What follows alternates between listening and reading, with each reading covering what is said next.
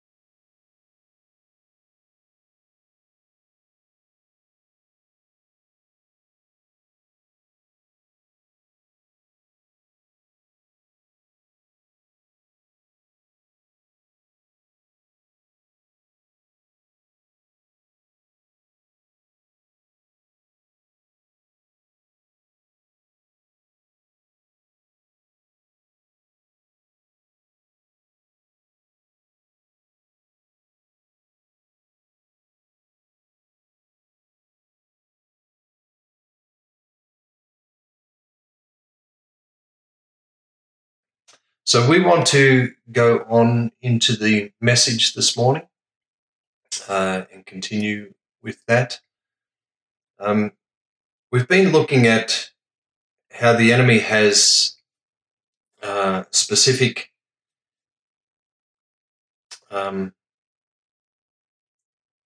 strategies or plans to employ against our lives, and we've seen that the enemy seeks to deceive and he seeks to destroy. And the last couple of weeks we looked at the enemy as a ruler, that he desires to rule your life and bring you into a place where you will supplant the will of God for your life with your own will, where you exercise your own willfulness against the Lord. And this is in keeping with his nature, because he declared that he was going to ascend his throne above the throne of God. So all of these things that he seeks to employ as strategies against us, they stem from his heart, and they're really a living example of out of the abundance of the heart the mouth speaks. So we want to have a look this morning at, and this will be two parts as well this week and next week, as Satan as an accuser. So he is an accuser and an accuser of the brethren. Excuse me just for a moment.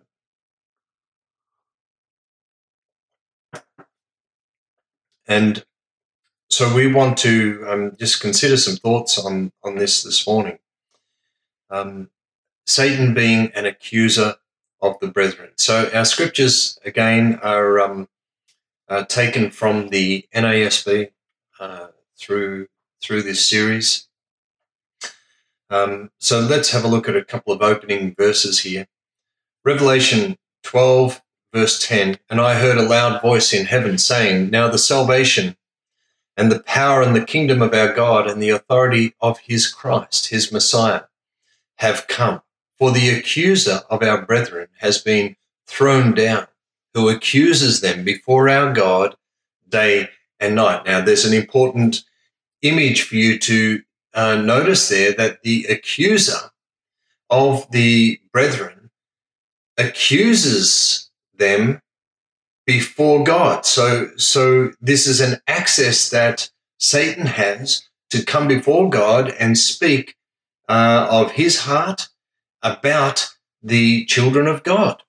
That's a big issue in itself, and would require some messages to unlock the understanding of that. 2 Corinthians chapter 2, verses 10 and 11, "But one whom you forgive anything, I forgive also. For indeed, what I have forgiven, if I have forgiven anything, I did it for your sakes in the presence of Christ, so that," and here's the important part of this about our need to be forgiving towards people, and it's for a purpose, "so that no advantage would be taken of us by Satan, for we are not ignorant of his schemes." And so Paul indicates in 2 Corinthians 10, chapter 2, that there is a way in which the enemy is able to use unforgiveness as an advantage against us. 2 Corinthians 7, "For the sorrow that is according to the will of God produces a repentance without regret, leading to salvation, but the sorrow of the world produces death." Excuse me, I'm going to get another translation for that. I just want to read that out of the King James for you, because it's a wonderful verse, and a good habit for you would be to use various translations in your Bible study, because it opens up a greater understanding. Because different translations, while the Word of God is perfect in its original text, the King James is not the original text, and neither is the New American Standard. So sometimes that language, though, of the King James just brings out a beauty in the text that our minds can really grasp. And 2 Corinthians 7, verse 10, "For godly sorrow," now in our text here that we have on the screen, "for the sorrow that is according to the will of God." We could say a sorrow that has has originated with the plan and the purpose of God, right? For godly sorrow works repentance to salvation, not to be repented of, or not to be ashamed of, not to be regretted, not to be turned from. But the sorrow of the world works death. So a fantastic verse, and that's a really good verse for you to memorize, 2 Corinthians 7, verse 10. So this is part of the purpose of the gospel message itself, and it's part of the purpose of the work of Scripture in our lives when it brings rebuke, when it brings exhortation to us, when it brings discipline to us, that the Word of God would produce in us a sorrow toward God for the actions that are being corrected from Scripture.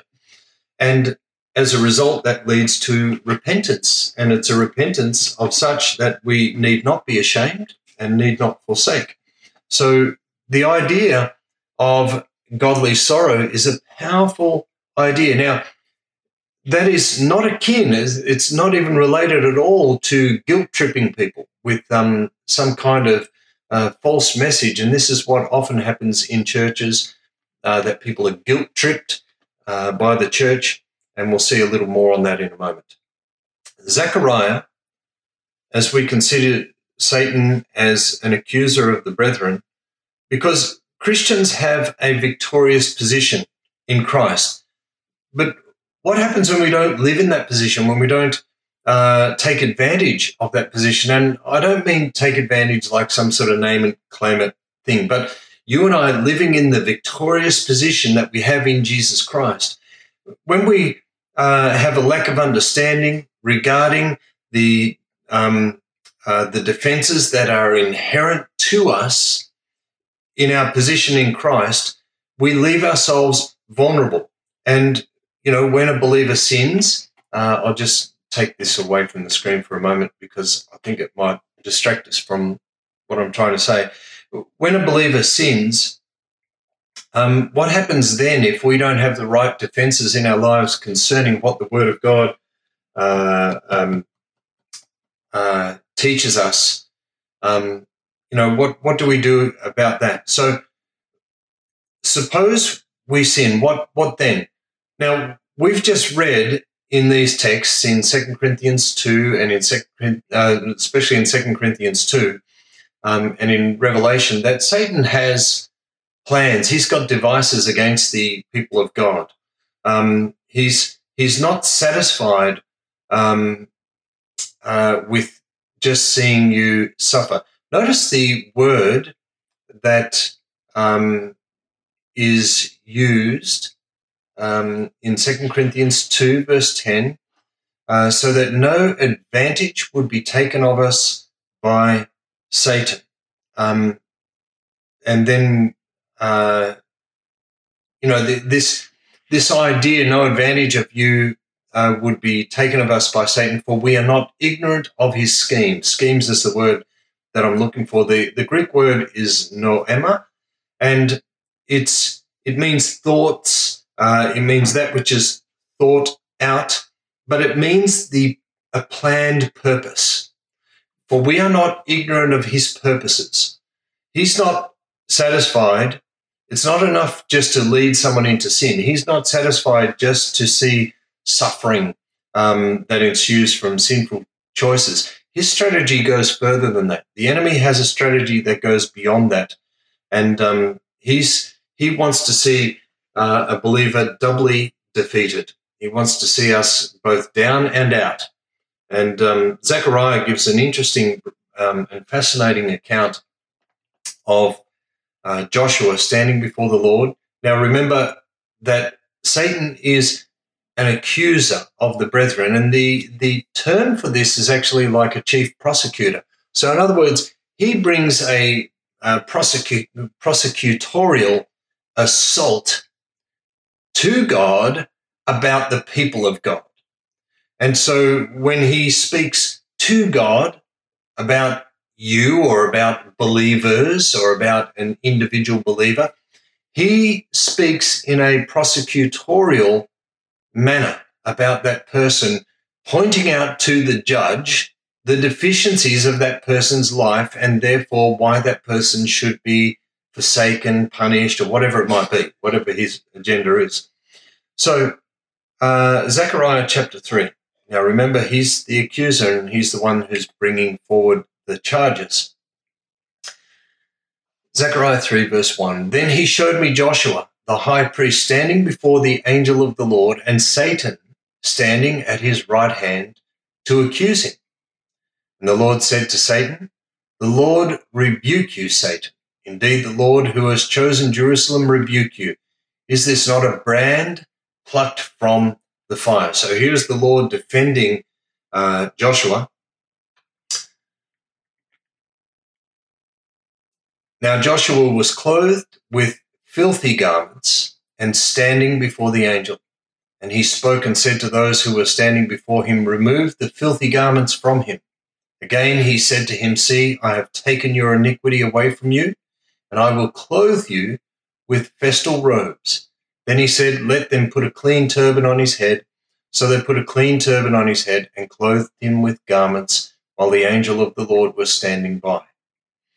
And the angel of the Lord admonished Joshua, saying, "Thus says the Lord of hosts, if you will walk in my ways, and if you will perform my service, then you will also govern my house and also have charge of my courts, and I will grant you free access among those who are standing here." All right. So we can see this scene of the accuser bringing a charge against the enemy. Let's move on here this morning and consider Satan as the accuser. And the first thing to understand about how the enemy works against you is that, first of all, he will target your heart and conscience.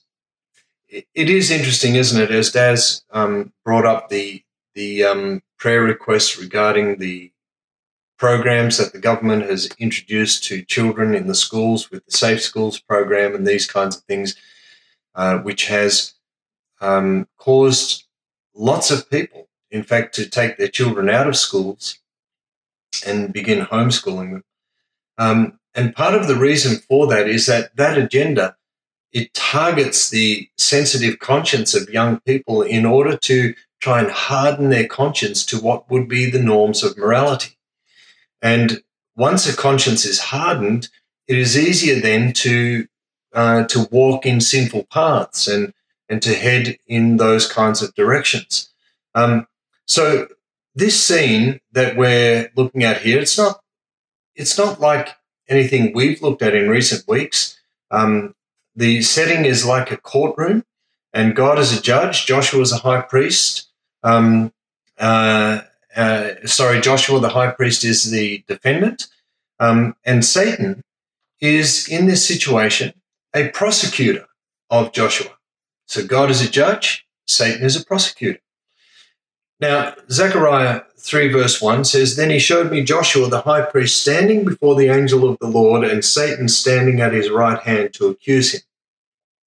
So the case is stated against Joshua, and it probably, when you read it, you might think, well, that doesn't sound very alarming. Now, Joshua was clothed with filthy garments and standing before the angel. The high priest was always to wear clean garments, and he had certain procedures for washing himself in order to perform the ceremonial activities that he had to perform. And so Zechariah's vision occurred at a time when Israel was continuing in their sin against the Lord, and the people had returned after their Babylonian captivity, but rather than learning from their time being chastised, they hadn't learned their lesson. So they were in sin at the time of this, at the time of this vision that it was occurring. So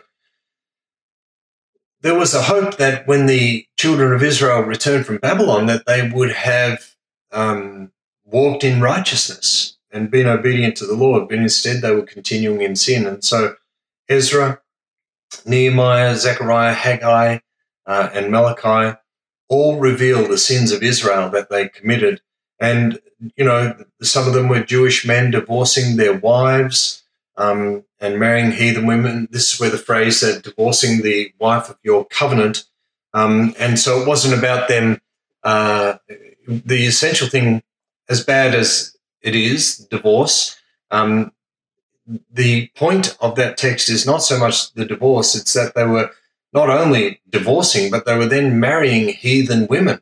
And this was ditching the wife of their Hebraic covenant that they were in to marry women from pagan and occultic backgrounds. So they were doing that. The Jewish merchants were lending money at exorbitant interest rates. This was forbidden in the law as well. The priests were robbing God and keeping the best sacrifices for themselves. This was forbidden, all these kinds of things.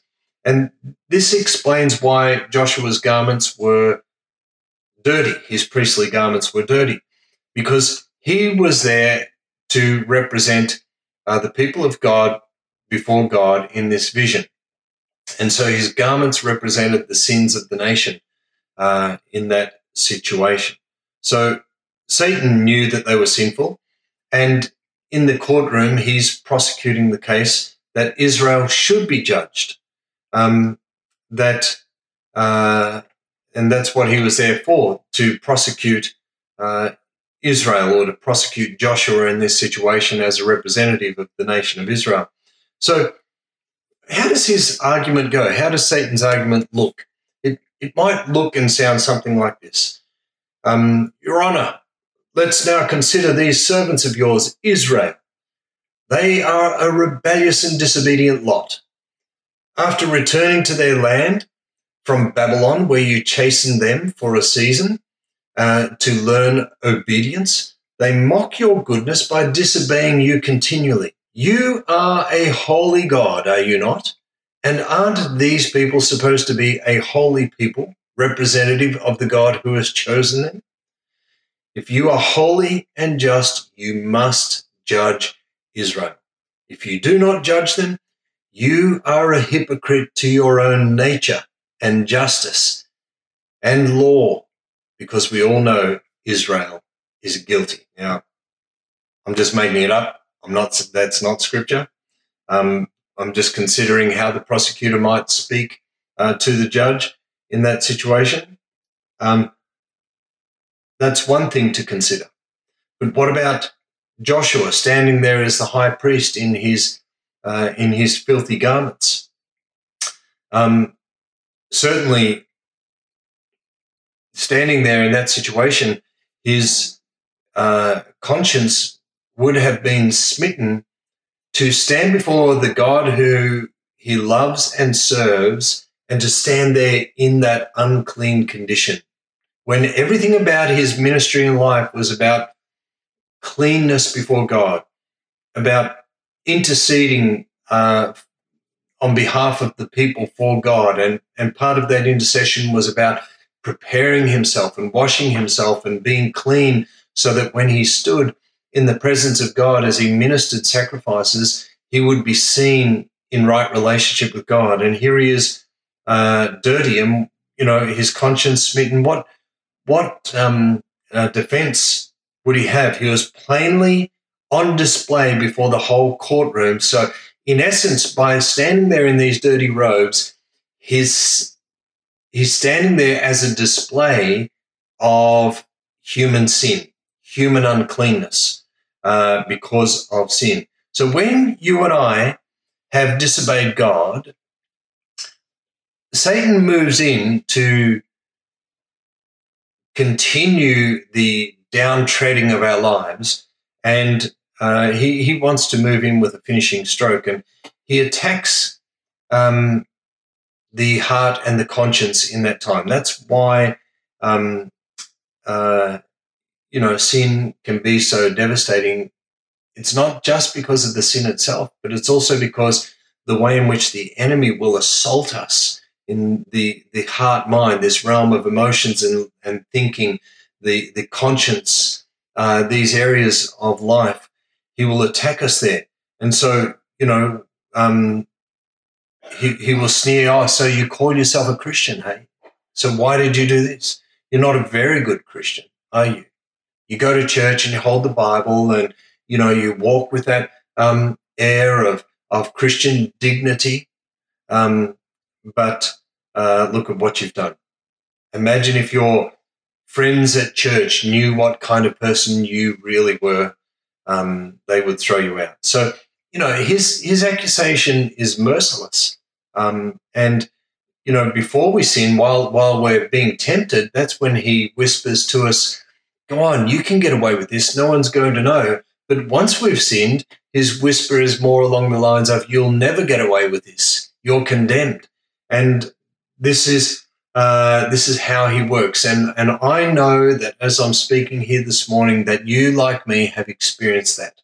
I don't mean you like me. I mean you, just as me, have experienced that you have, during a time of temptation, started rationalizing and working through this thing and thinking, I can do this, I can get away with it, whatever. And then once you've sinned, the conviction of the Holy Spirit. But that's a good thing, the conviction of the Holy Spirit. The problem is the condemnation of the enemy.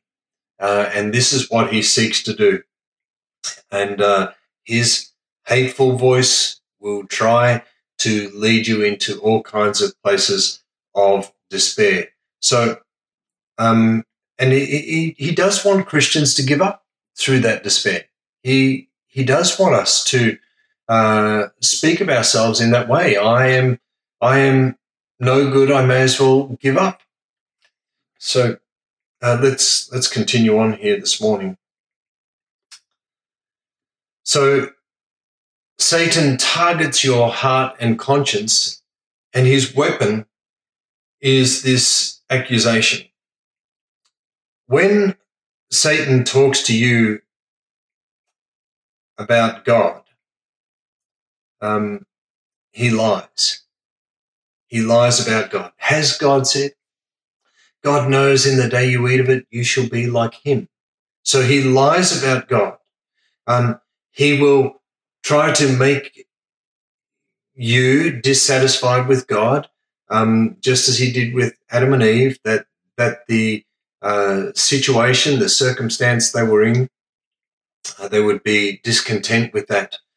So he lies to you about God, but when he talks about you to God, he will embellish the truth. Look at this servant of yours, and he will point out the failure before God, because he is an accuser of the brethren, and a prosecutor has to take the failings of the criminal and account for them as true as they are, and try to embellish them in order to achieve his purpose of securing a prosecution, securing a guilty verdict. So there's some powerful thoughts here, because one of the things Scripture shows us is that Satan does have access to the throne of God, and he has access to the throne of God to remind God about God's servants and their failures and the conditions of their hearts and these kinds of things. So you and I know about this accusation because we have a sense of it in our own heart and conscience. We get this kind of internal voice that works, and the enemy will try to exploit that internal voice. What did he say about Abraham? Who knows? But maybe it was something like, look at Abraham. Look at what he just did. Look at what he's done. Look, he lied about his wife. He's fornicating, committing adultery with his wife's servant. Look at what David just did. He's committed adultery. He's lusted after that woman. Oh, now look what he's done. He's sent her husband to the front line of battle so that he'll be killed. So the enemy is going to accuse he's going to bring an accusation about you to God. He is going to bring an accusation about you to you. And the ploy here is to play with your mind and to cause you not to believe what Scripture records about you, but to cause in you a absence of confidence in God, confidence in faith in Christ Jesus, and a believing of the enemy's lies about your life, so that you will walk in the confusion and despair that brings, because this will nullify your Christian life.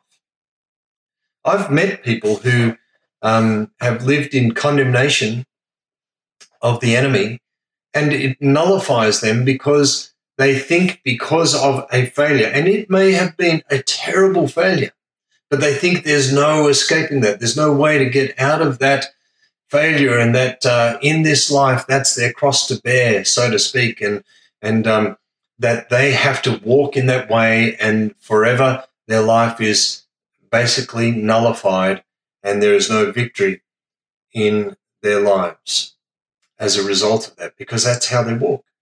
Think about Peter denying the Lord 3 times. There was tremendous weight of guilt upon Peter. He went and wept bitterly after he had looked in the Lord's face with that knowing look that, Peter, I warned you of this. Don't be confident in your own heart. I warned you this would happen. And he went and wept bitterly. What an opportunity for the enemy to bring accusation against Peter so that he would fail in his service. So we have to learn to discern Satan's accusation from the Spirit's conviction. This is really important for us, because if we put everything down to being the enemy's accusation, then we're not going to understand how the Spirit is bringing conviction and leading us out of that sinful behavior. A feeling of guilt and shame is good when it's from the Spirit of God. If I do something wrong, I am guilty. If I do something wrong, I'm guilty, and I should be ashamed. And so when the Spirit of God is working on my heart to bring conviction about that, that's a good thing, because as we said before out of 2 Corinthians 7, that sense of shame and that knowledge of guilt should lead to a sorrow towards God that leads to a repentance from that sin. This is not the same, though, when the enemy brings his accusation, because the enemy has a different purpose in his. So there is a conviction of the Spirit, and there is an accusation of Satan, and there's a way of recognizing these two.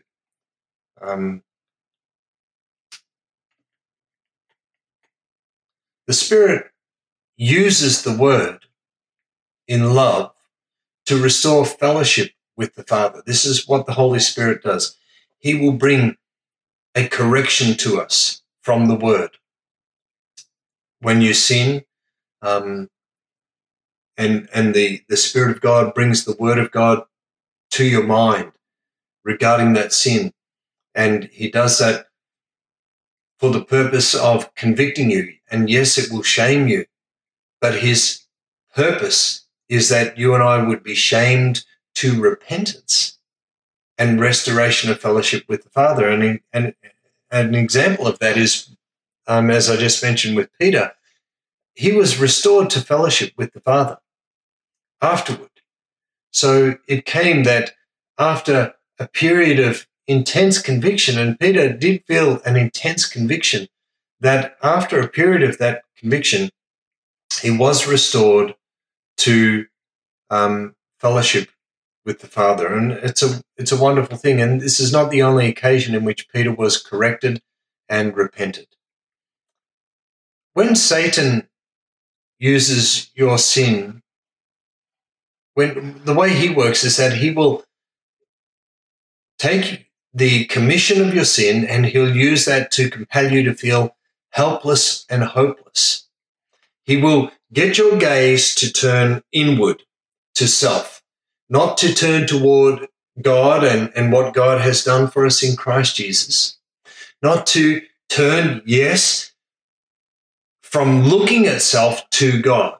He doesn't want us to do that. So we might look inwardly and be horrified by what we see and turn to God. That's, Peter wept bitterly when he realized how hopeless he had been in his commission of this failure of denying Christ. But his brokenness was steered then towards God for restoration in a confession of his sin and a declaration of repentance. Think of Judas, who betrayed the Lord, and there's a very different response. He went and hanged himself, and I think that was a personal condemnation. When you and I listen to the enemy, the situation becomes helpless and it becomes hopeless. There's no way for us to deal with that situation in and of our own strength. And this is an important point because this leads to us making decisions that are out of the will of God.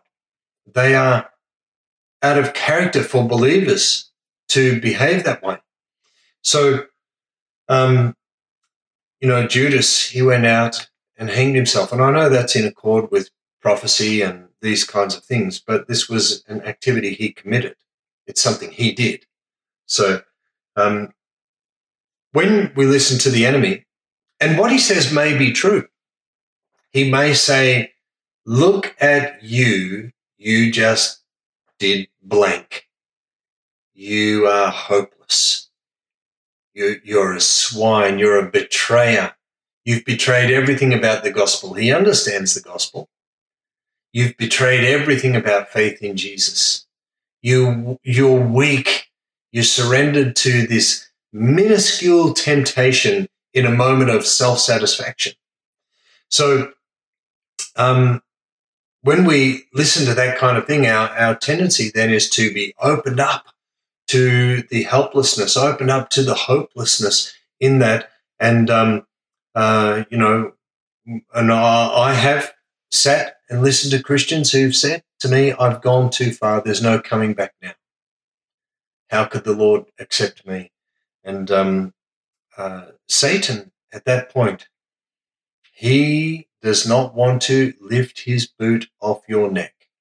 That's where he's got you, and that's what he is trying to do, is not only knock you down, but now his boot is on your neck, and he's wanting to bring the sword down, metaphorically speaking.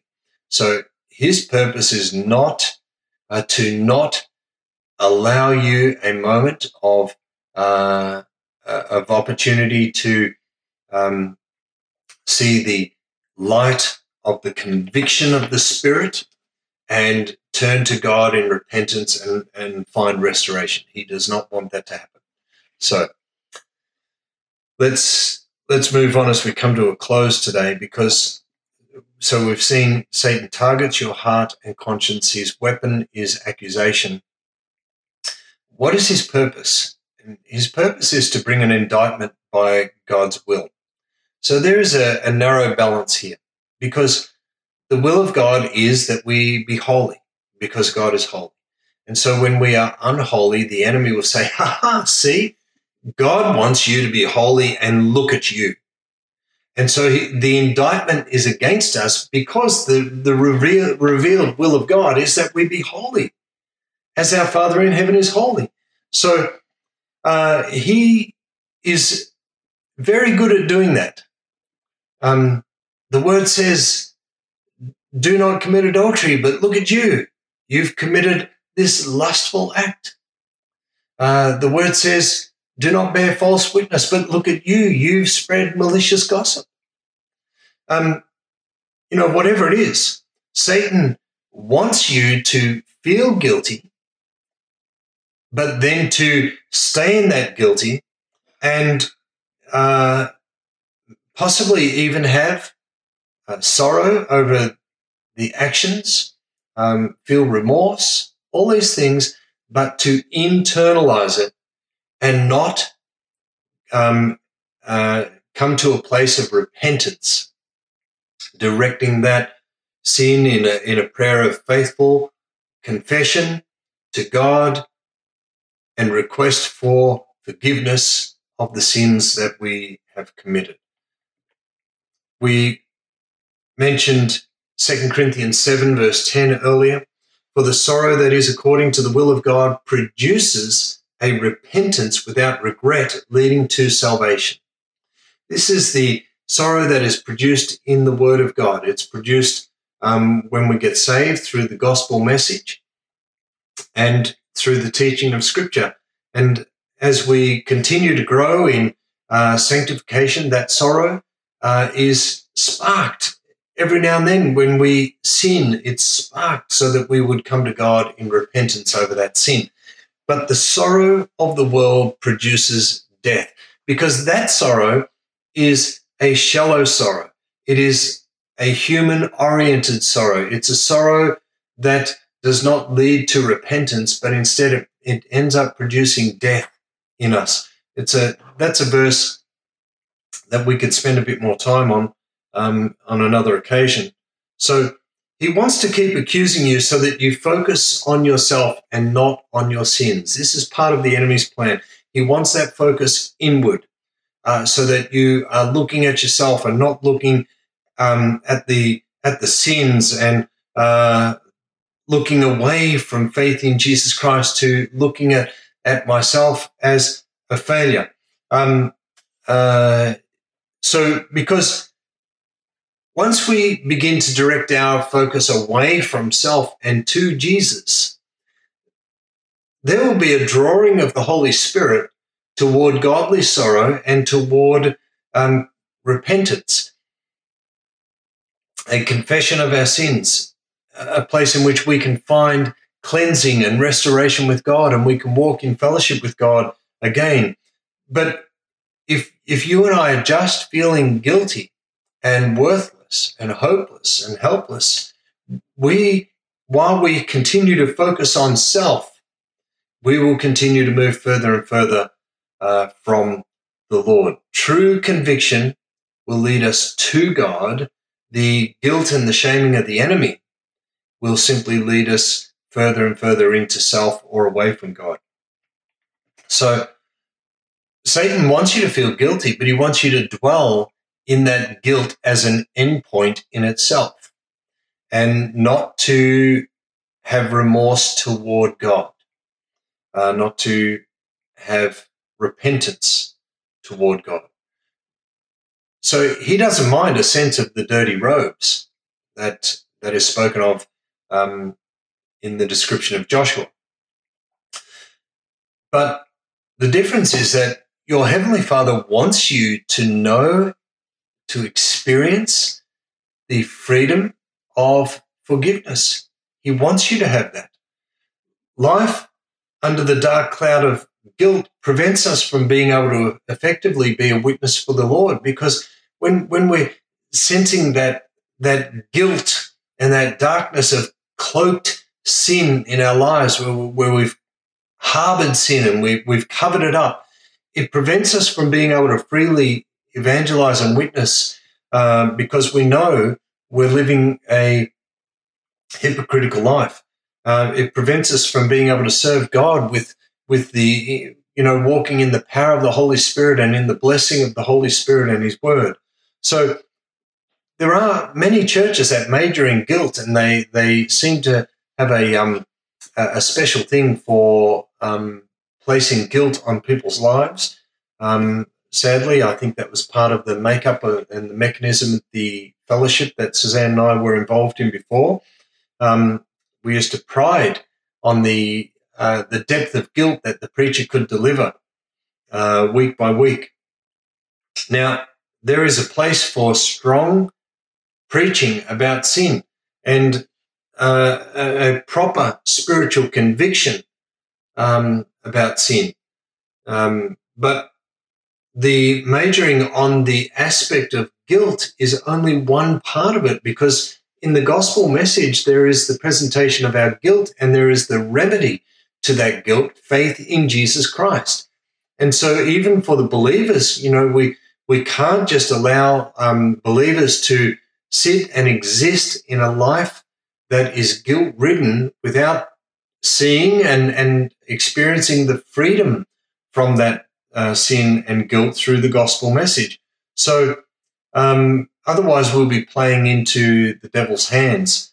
Now, 1st and 2nd Corinthians bring us an example of this, because in 1 Corinthians 5 and in 2 Corinthians chapter 2, they reveal both the discipline, a rebuke to the church, and the subsequent discipline of a member of the church, but then also in 2 Corinthians 2, that individual's life.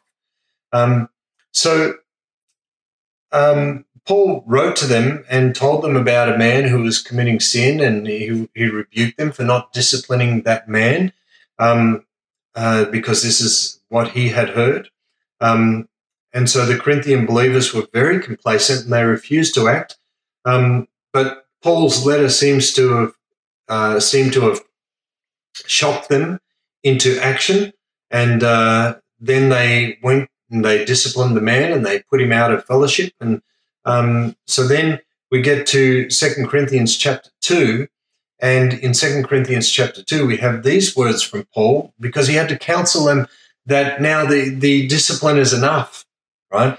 And he says in chapter 2 verse 6, "For sufficient for such a one is this punishment which was inflicted by the majority." In other words, the body, look, you have brought down this punishment upon him, and it's enough now. "So that on the contrary, you should rather forgive and comfort him. Otherwise, such a one might be overwhelmed by excessive sorrow." That's interesting, isn't it? Because he's saying that this removal of the individual and this application of an unforgiveness towards him can bring upon him an excessive sorrow. Now, Paul outlines the problem. He says, "Wherefore I urge you to reaffirm your love for him. For to this end I wrote, so that I might put you to the test whether you are obedient in all things. But one whom you forgive anything, I forgive also. For indeed what I have forgiven, if I have forgiven anything, I did it for your sakes in the presence of Christ, so that no advantage would be taken of us by Satan, for we are not ignorant of his schemes, of his purposes," right? So it does seem that in the disciplining of this man, that there is a place in which excessive guilt and sorrow can lead to problems. Problems such as a deep and dark despair, and a hopelessness, a sense of continual defeat and rejection. And this can be very destructive in people's lives. Even Christians who have, sadly, have been known to attempt suicide and even succeed in that attempt because the accusation and the weight of a condemning guilt against them has been too overwhelming in their lives. So at this point, this will obviously bring us into a really powerful finale, and that is the intercession of Jesus. I would remind you of Romans 12, that there is no condemnation to those who are in Christ Jesus. All right, so that is a very important statement for us in the light of this message. There is no condemnation to those who are in Christ Jesus. Praise the Lord. If you've come out of a heavy shepherding kind of church, the answer to a heavy shepherding church is not a just a peace, love, and happy juice kind of church. The answer is the balance of Scripture.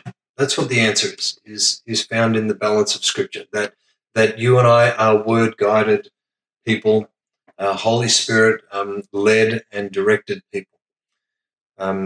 And when I say Holy Spirit led and directed, that's not apart from the Word of God. The Holy Spirit will never guide us and direct us into doing things that are opposed to the will of God. So if you've come out of a heavy shepherding church, the answer is not to rebound over into the Word of Faith, prosperity gospel churches where there seems to be a surface feeling of love, because usually you will find that that is just emotionalism and often results in emotional manipulation. Look, I know that we did not play the scripture text this morning, so I'm going to close in a word of prayer. We have the scripture and we have a closing hymn as well. So please take your time to go back over this message, because I think there is a lot for us to digest here within this text. So and within this message, I'm not saying that living a sinful life is okay, but the enemy, his plan and his attack is to cause in us such a profound sense of hopeless guilt and defeat that would rob us from being able to walk in victory and in fellowship with our Lord and Savior. And that is far from anything that looks like Christianity. Praise the Lord. Our Father, we thank you for this morning. We praise you, Lord God, for true conviction of the Holy Spirit. We thank you, Lord, that you always work to restore us into fellowship with you. And so we ask you, Lord, this morning, bless these thoughts to our hearts. Help us to seek you in your word, that we might walk closely with you. Amen. Hallelujah. Thank you for listening to this message. You're welcome to duplicate this message in its entirety for non-profit purposes. For more information and resources, visit cgc.org.au.